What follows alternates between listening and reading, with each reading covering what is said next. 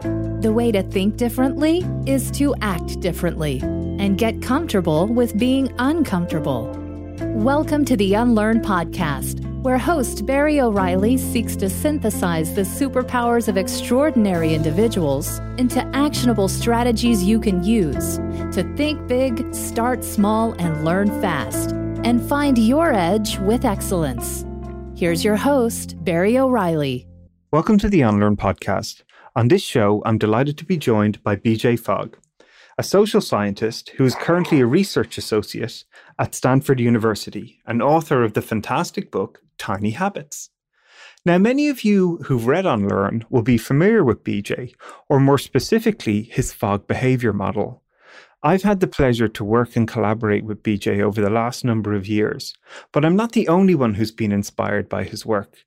Many of his students are founders of Instagram, people who've launched Facebook applications in the early days to build million-dollar businesses, all by internalizing the methods and models he uses to help people adapt their behavior based on challenges they want to solve or aspirations they have to improve.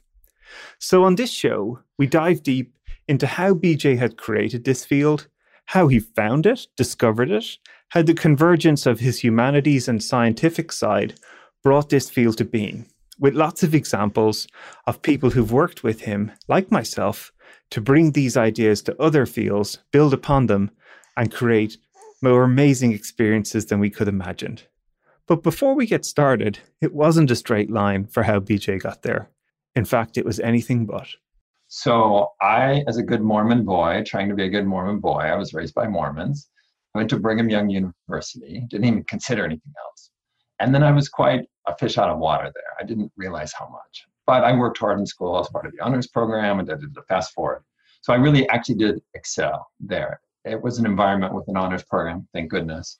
And some of the faculty there were just terrific.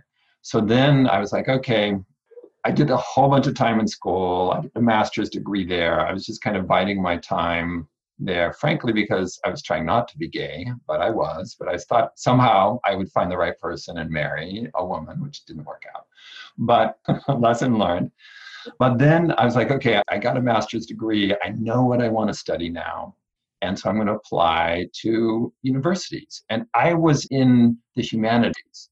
So I went from being, well, I was pre-med major, but English, and then got into linguistics and got into sociolinguistics and quantitative linguistics. So in the English department, I was very much more on the science side of things, although it wasn't housed in a department that was that. And so I thought, well, I want to go on and do, I thought, rhetoric. Rhetoric is the thing. So I told a friend of mine who had recently gone to Yale from Brigham Young, which is unusual.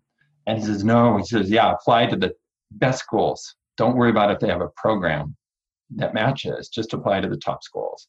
So I applied to the top schools in rhetoric and to Stanford, which does not have a rhetoric program, a PhD, a doctoral program.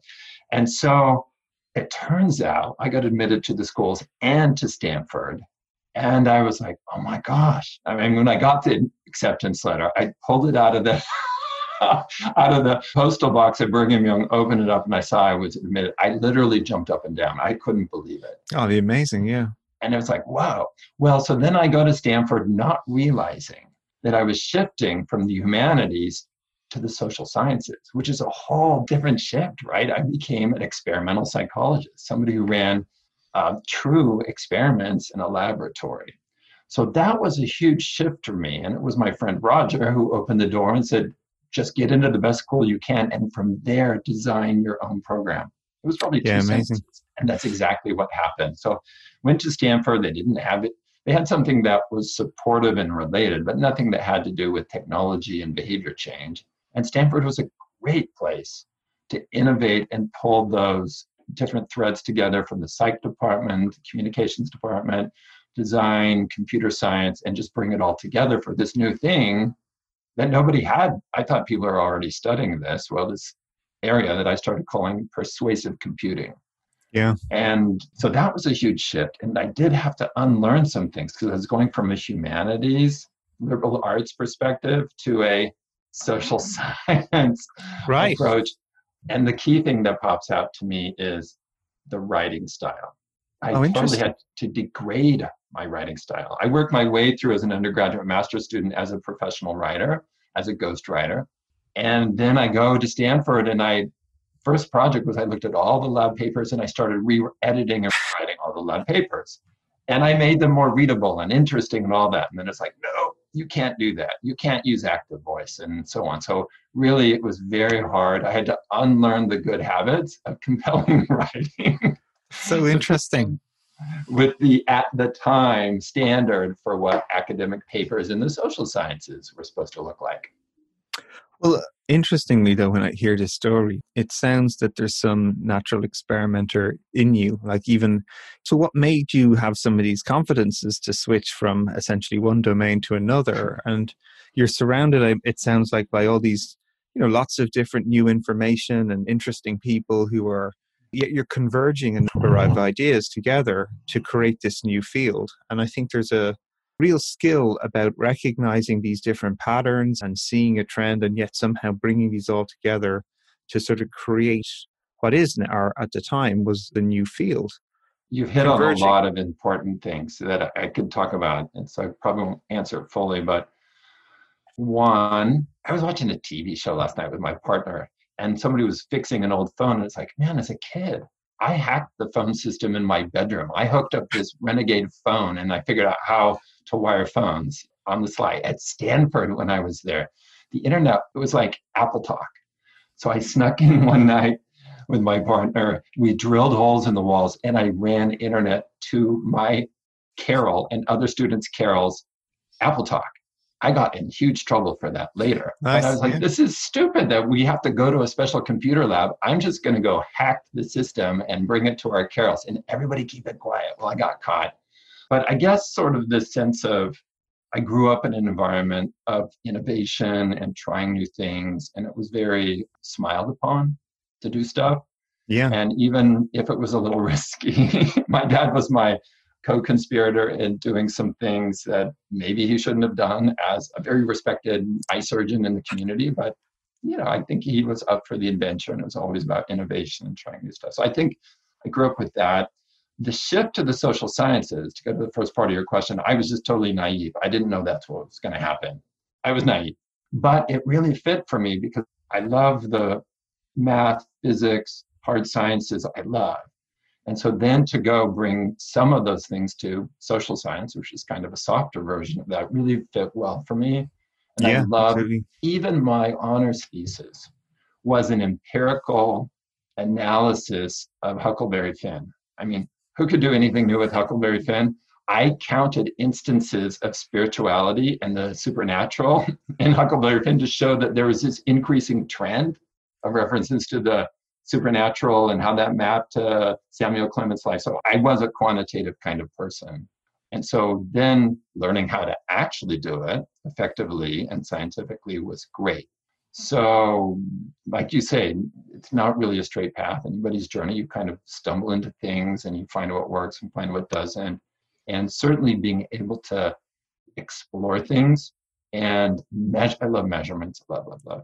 So to design experiments and run those and get insights through doing research, I loved that. Okay, so that was a fit. But the whole Stanford thing was kind of a lucky accident. Yeah. Well, it's interesting, again, even to hear you say this, right? Like, I've been lucky enough to train with you. I've been to your camps. I've immersed myself in a lot of the systems you've taught people. And even so much of those systems, your personality is baked into them. When you spend time with you, I think people really start to realize that. And even these notions of behavior, I think a lot of the empathy side of you and the humanities side is paired very strongly with your scientific side. Bringing that convergence even to this field, I think, is very unique to both the systems you've built and you coach and you help people with. But it's your personality is sort of baked into a lot of this stuff. It's really interesting when I hear you share these sort of origin stories of yourself. It's like how you've sort of maybe started in one area and then explored more of a technical side and then bring these together. And now this is how you're coaching people to like systematically and very rigorously understand their behavior and move it in a direction that they want. So what were some of the early signals for you then as you're working the Prostration Lab. Technology is probably even in its infancy relative to where it is today. And now you're just starting to like really dig deeper onto this notion of behavior design. Like maybe share just a little bit about how you discovered this field, maybe even share a little bit for people who might not be as familiar with it, and go from there. Well, fast forward to today, the domain is called persuasive technology. And today that phrase is mostly used for to describe negative uses of technology. Well, I coined the phrase. That's not what I studied and not what it meant, but words take on a life of their own. So called it persuasive computing and persuasive technology. It's the overlap. And this is what I was mapping out in 1993. Like, here's this world of persuasion and influence. So my interest in rhetoric, my upbringing as a Mormon, I mean, Mormons are all about changing your own behavior and other people's behavior. So Right. overlapped with technology. And I thought, well, these two circles are going to overlap more and more. And that's what I want to study. And it became really clear to me. There was one summer that I just took off and I went to France. And it's like, I'm going to learn French. I don't know where I'm going. I just picked a random spot on the map. I didn't speak any French. I didn't know anybody. I just flew to France and went to a town called Montpellier in the south of France. It's a pretty nice town as well. I lucked out there. And I just go there and I don't know anybody or anything. And I find some housing. And so I learned French. And part of it, I learned French mostly just on my own and talking to people. And part of it was just reading all the time. And so I would read these little books that were kind of like Cliff Notes. And you could get at the store there, and I'd read them in French, of course. And so I would read about the rhetoric, the sophists, Plato, Aristotle, all in French. And it was there. This would be summer of 1991 or 2, where I was like, oh my gosh, what I'm reading about right here that I love so much. What I love so much about Aristotle is he systematized everything. The thing that freaked me out about being an English major and doing critical theory was that there was no system. It was just like random word artistry, if you could do it. And it was like, what's the system here? So I loved Aristotle. So I read that. And I was like, this thing, rhetoric, is coming to computers someday. That's what I want to study. So then coming back from France, it's like, oh, I know exactly what I want to do my PhD in. It's this overlapping world of rhetoric. I didn't think of it as persuasion because I wasn't in that world of persuasion. It was rhetoric and technology. And that to me just seemed, of course, this is going to happen. This is really interesting. It brings together two worlds I really love. And so now I know what I want to do a doctorate in. Yeah, so interesting. Yeah. And even you sort of allude to it to now, like as we sort of accelerate, like technology is on an exponential curve. And so many people who have gone to Stanford that I've spent time with here in my background of building technology products, like everyone wants to do your course, right? They want to understand how to help people perform the behaviors maybe they're trying to create for them. And as you've sort of alluded to, that has a positive and negative effect. You have people who've taken these sort of skills and tools and try to use them as extrinsic motivators. I think what's so unique about your method is much more about intrinsic motivation. So people are tapping into things that they really want to get better at. Yeah. And it's a deliberate choice they're making rather than the sort of carrot and stick approach of extrinsic motivators to try and drive sustainable behavior change with, which obviously I've learned from you is not a lasting and sustainable way to go where you want to go. So tell us and the listeners a little bit more about how you started to explore this technology space and then really start to build a lot of the systems, because I think this is the thing we really share is our love of systematization of things. Like crazy. How did you start to formulate these patterns, right? Because you are seeing patterns, and I think what you've done in your work is really like built this great system. Yeah, well, let me add one more piece to the puzzle, the background. And to me, this feels really important. It may not seem important to others, but the piece of the puzzle that allowed me to explore and maybe not be so conventional, like I'm not a natural rebel. The thing that I think professionally, academically allowed me to explore was I knew I could always make money when I needed to make money because I was raised selling things door to door, making things, mowing lawns, running a window washing business. So I just grew up with the confidence that, yeah, I can always make money when I need it. So like, oh, I'm going to France, I'm not going to work, I'll come back. And then I started consulting and ghostwriting as an undergraduate. So I had this confidence that I'm not going to starve.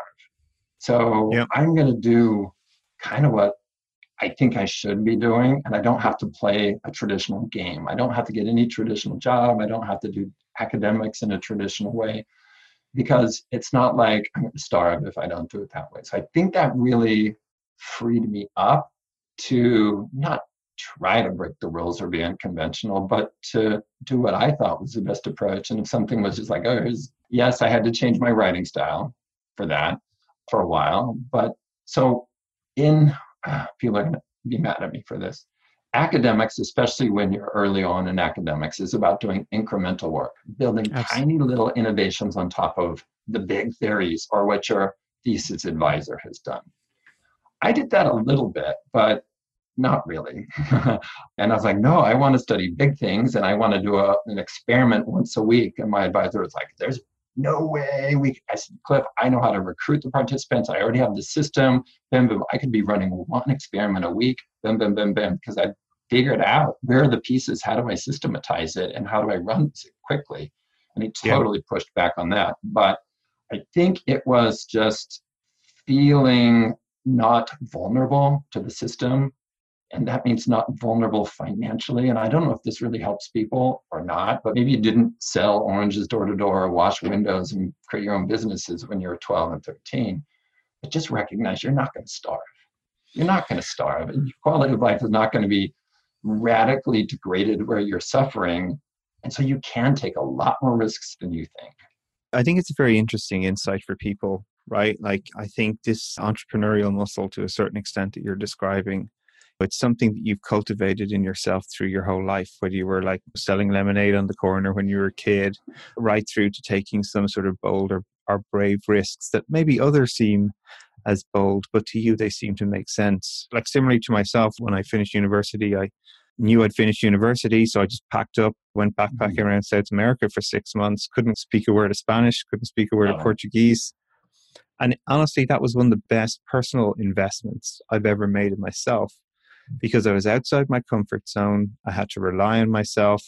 And doing that actually gave me confidence, a bit like you're describing here, is that I can find ways to look after myself. I can survive. I can build this sort of confidence in myself that I'm a resilient individual. And whether it's a financial thing I need, or maybe it's an emotional thing that I need, it just gave me this sort of inner confidence in myself that I can do stuff. I can try, I'll make mistakes, but I can respond. It's such a powerful thing to cultivate within yourself, because our world is changing faster. New skills are arriving. New old skills are disappearing. The frequency seems to be faster and faster. And yet I think this internal capability in ourselves, and again, why I love a lot of your work as well, is our ability to continuously adapt our behavior and thinking to changing circumstances is probably the most important skill we may need, in my opinion, at least at the moment. And I think what you're describing here is your own personal experience of that, but you've also built these systems to allow people to do it. Well, I love what you just said, Barry. That is right on. And I guess the flip side of confidence is fear that is suppressing, demotivating you for doing something. And there's catchphrases around fear, like, what would you do if you knew for sure you wouldn't fail, and so on. And that fits along. People can hear that, but I think there's an exercise of that, or a practice in what you described as the travel, where you're like, yeah, I can take care of myself. Yeah, there's going to be problems, but I'll figure it out. Can generalize then back into what you do with your career and your life. So maybe we ought to prescribe like backpack, hobo travel for every young person who hopes to become an innovator. Well, hopefully the more cultures they spend in, the more they might appreciate. But I think there's also, again, this does tie in, I believe, to a lot of your work, right? Where this notion of small steps, so people can learn quickly, learn safely, find out fast what works for them or not, and build this momentum. So maybe you could share a little bit about some of your work in that space and how you sort of formulated the patterns to help people adapt their behavior. Yeah, still as a graduate student at Stanford, one of the courses I took was with this guy named David Kelly that was running this small design firm called IDEO. So And funny. so, I know. Amazing. so I take this course, and in the class were the Kimball twins, George and John Kimball. In the class, maybe had 6 or 7 of us. And so in that class, there was no design thinking. There was no D school at the time. This was like the beginning. And I really think David, and there were others like Bill Verplank and Terry Winograd, who were also involved, changed how I thought about design and especially prototyping and iteration. Yeah. And then at the same time, I was this social scientist, was pilot the experiment. We're going to pilot it. We know the first one's going to be. So I was getting both the design angle of just dive in and do it and learn, and then the experimental science angle of just, bam, design the experiment, crank it out. The first one you're going to mess up on. So just do it, learn what you do, and then do the real one. And so that, I think, really shifted my thinking around that to try to ship something perfect is a big mistake, and that you want to get as fast as you can to put something in the world and iterate as quickly as possible. And that's, I think, really helped me with what I now call behavior design, which is the collection of my models and my methods, working with David Kelly and others, but especially that idea, like you just, bam, don't overthink it. Just create something as fast as you can, put it out there. Today, I put a video out on Twitter that was not ready for prime time, but I put it up for 30 minutes to see the response, and I yanked it off, even though people said, don't remove it. It's like, no, I learned what I needed to learn. And this informed my teaching later. And if we want to talk about unlearning experience, at Stanford, Facebook was brand new, and there was MySpace and all this. This is like 2006. And so Stanford is great because it's always given me the flexibility to teach whatever I want. So I can make up classes. And so Facebook was pretty new, and I was just part of their first F8 event. They just started Platform.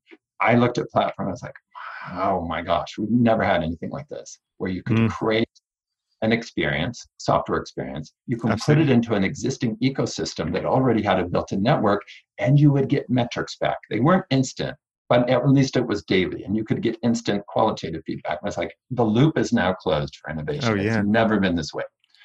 So I was teaching in Terry Winograd's program in computer science at the time. I said, Terry, I want to teach a class about Facebook platform. And he's like, I don't know. And I was like, Terry, this is really important. Because at the time, it was all in the MySpace, child predator. It was like all very murky about what was going on with social networking. And I said, no, this is really important. Something new is happening here. So we dove in, and I hadn't fully formed the class. I just put it out there and said, hey, we're going to do this class on Facebook platform, and join me. And oh, by the way, you're going to create these apps, and your grade will depend on how your app compares to everybody else launching into the network. And students were freaking out. They're like, oh, we're competing against professionals. And it's like, I don't care. Welcome to the real world. If you don't want to be part of class, drop out. I said that. But here's what happened, and this is the unlearning part, is as we started going along, and Stanford only has 10-week terms, the students were supposed to put an app into the ecosystem, into the Facebook platform system, and they weren't doing it. And so they were slipping on the deadlines and saying, oh, our app's not ready yet. We need more time. And then one day it's like, nope. And I had a co-teacher, a longer story there. But I went in and we said, look, if you don't have an app shipped onto the platform by Monday, and this is probably Friday, we will dock your grade 1 half grade every day. Your entire quarter grade will get docked every day you don't ship. And so what Stanford students are very good at is thinking and discussing and arguing and planning and trying to be perfect. And so this was like radical, but they didn't want to lose all this, their grade. So we had 75 students in the class, or there were 25 teams. So what they typically did was they pointed to the third person on the team who was the weakest from the technology perspective. It's like, Dana, you go do the app so we don't lose our grade. Just get something shipped. We'll get our real awesome app. Then we'll ship our real awesome app in 2 weeks. So it was a forcing function to get them to just put something out there. And guess what happened? Those crazy little simple apps that they thought were throwaways, those were the things that took off. So I've been preaching simplicity. So people say, oh, BJ Fogg has all these techniques. Well, the technique is simplicity. That's my technique, simplicity. So I've been teaching simplicity. They've been reading on simplicity. And what I don't think they really internalized it until they saw it wasn't ever the complicated apps that worked. It was always these simple little pillow fights and who's hotter and I'm going to throw a snowball at you and you throw one at me. It was just simplicity just took off. And then fast forward 10 weeks later, they'd engaged over 24 million people on the Facebook platform, and some of them were making lots of money. Yeah, no, it's amazing to hear these stories, right? And because it's such an unlearning moment, even as you're describing this within the classes, right? Like I work with Fortune 500 companies that struggle to release any products, right? They're always trying to make it perfect. It always has more features to go in. They're thinking big, they're building big, and they never actually deliver anything. And yet what we continuously see, especially in the product space, is the people that start small, find something very niche, very specific, and ship it, and then start to learn and get real feedback from usage. They're the companies that actually iterate and innovate. And I think, you're both describing this about how you teach people to adapt their behavior and to see it in the product context as well. I think it's such a great pattern for people just to underline and be aware of. There's definitely a connection to Tiny Habits and how I help people innovate both products and in their own lives. But there's a sad story of how I learned it. Yeah. Here's the sad story. So I was doing a startup. It was to connect people emotionally through voice. Okay, this is like 2004, way ahead of time. I mean, this is what's happening now, but I was like, okay, we're going to connect people through asynchronous voice messaging and private groups. Okay, really, really simple interface and so on. And it's like, of course it's going to work, Yeah. And it didn't. But along the way, I was like, Terry, can you get Larry Page to come look at this? Okay. And of course, Google was going at the time, but Larry was still accessible. So I'm at my lab at Stanford, and Terry's like, yeah, Larry's going to come over at 5 or something. So I'm sitting there outside my lab building, and Terry drives up on his old 10-speed bike and parks it. And Larry looks at it and goes, that's really interesting. He says, well, what did the users say? And I said, well, we haven't shipped it yet. It's not ready to go. And he's like, it's not ready to go. It's like, no, we have all this. We have to do this. It's like, no, just get it out there. No, it's not ready. No, just get it out there. No, it's not ready. You don't understand. And he went away. And we fussed around with features and all this forever. And then looking back, he was so right. So Larry gave me the right advice. I blew it. And then I learned my lesson later. The startup actually didn't work.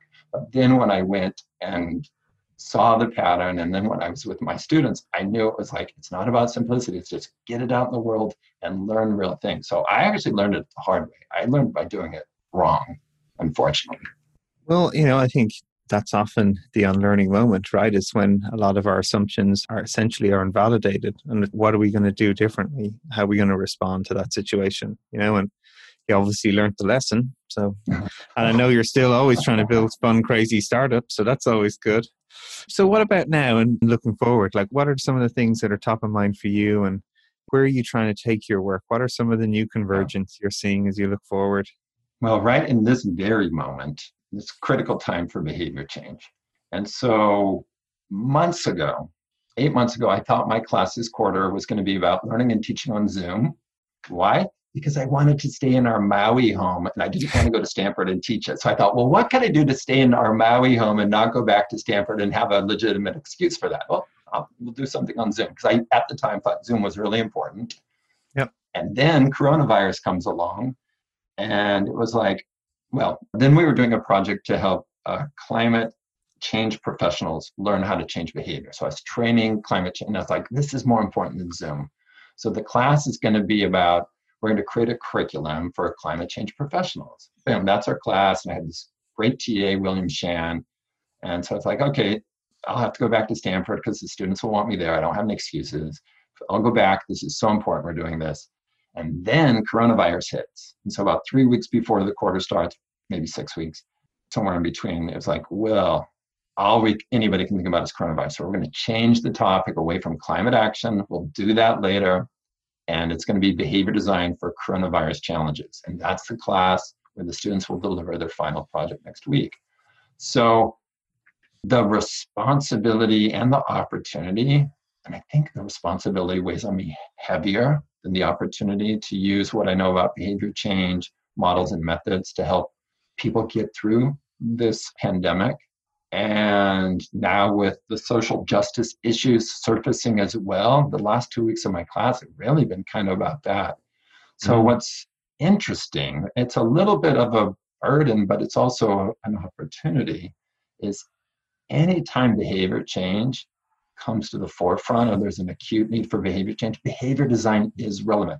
I don't know the answers about climate change. I don't know the answers about coronavirus or racial injustice, but I do know how that there's a process and a system of designing for behavior change. So like, here's this machine, here's this system. I think of it like a machine with, gears and cranks because it's a system, but then you can apply it to pretty much any challenge. And so lately there's been a lot of those. So these things, and then last year the class was about helping people reduce screen time. So now we're juggling in my lab the screen time project, the climate action project, the coronavirus challenges, and now most recently, in fact, we'll launch probably tomorrow an intervention that has to do with racial equality and privilege and things like that. So these issues keep mounting, and I am just super busy.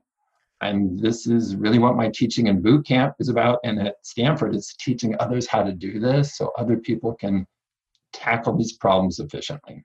Yeah, I think this is spot on. Like I'm definitely someone who's benefited from spending that time with you, and I find myself continuously putting all sorts of things into the system as you've described it. I think racial injustice issues is such a classic example at the moment.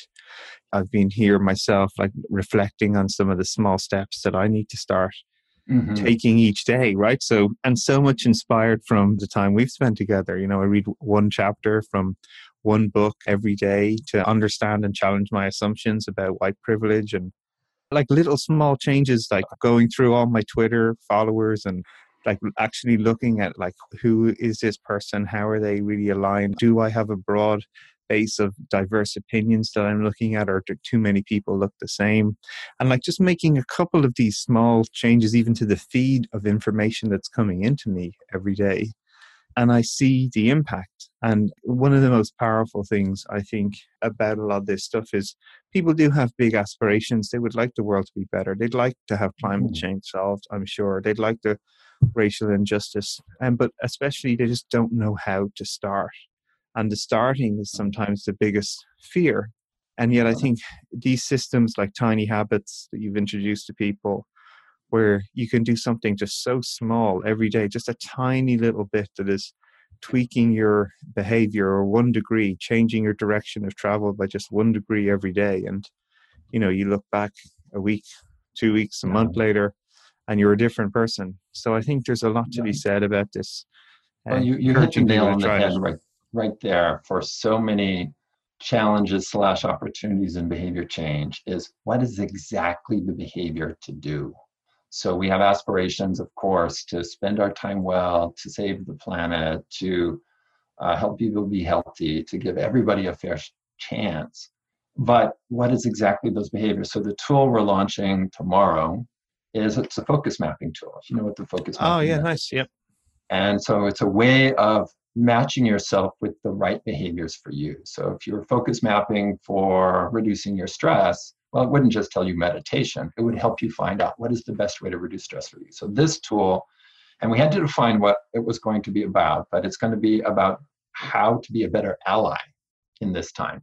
Mostly geared toward people, white privilege. How can you be a better ally? And I think I and you and many, many, many people like us want this, but what exactly do we do? And that's what we want the tool to be out there so people can do the focus mapping. And of the 30 or 40 different, whether they're one-time behaviors or habits, then they can then match themselves with 2 or 3 habits or one-time behaviors they can do so they can be better allies. And that's really what we're putting out there, and we'll see how that goes. But that felt like the fastest, most direct way that we could contribute to this crazy time and help. It's almost like a wound that we're opening and rehealing in a much healthier way. And I felt like this is what we can do to help contribute to that process. That's just inspiring stuff. So finally then, for yourself then, what are you most excited about for the future? What are some of the things that we should be looking out for? Oh, so many things. Certainly picking up the project this summer, so once the class wraps, about training people who are working in climate change about how behavior works and empowering them to design more effective solutions.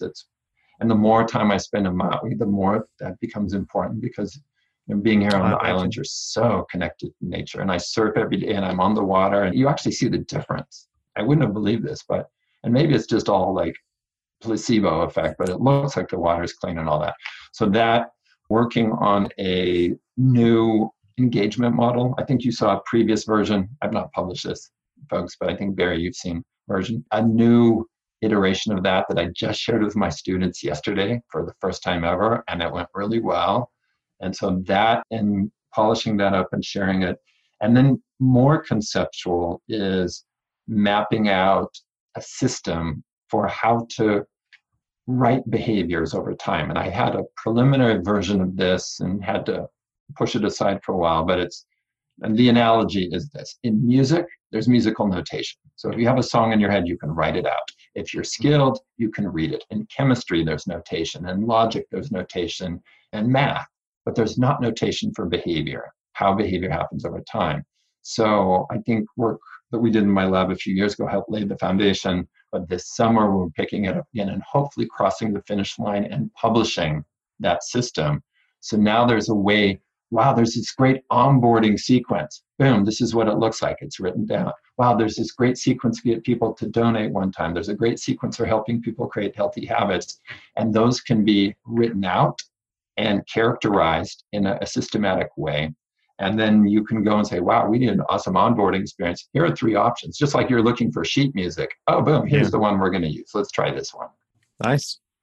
Well, that sounds like pretty fun. I'm going to look forward to seeing that when it's out there.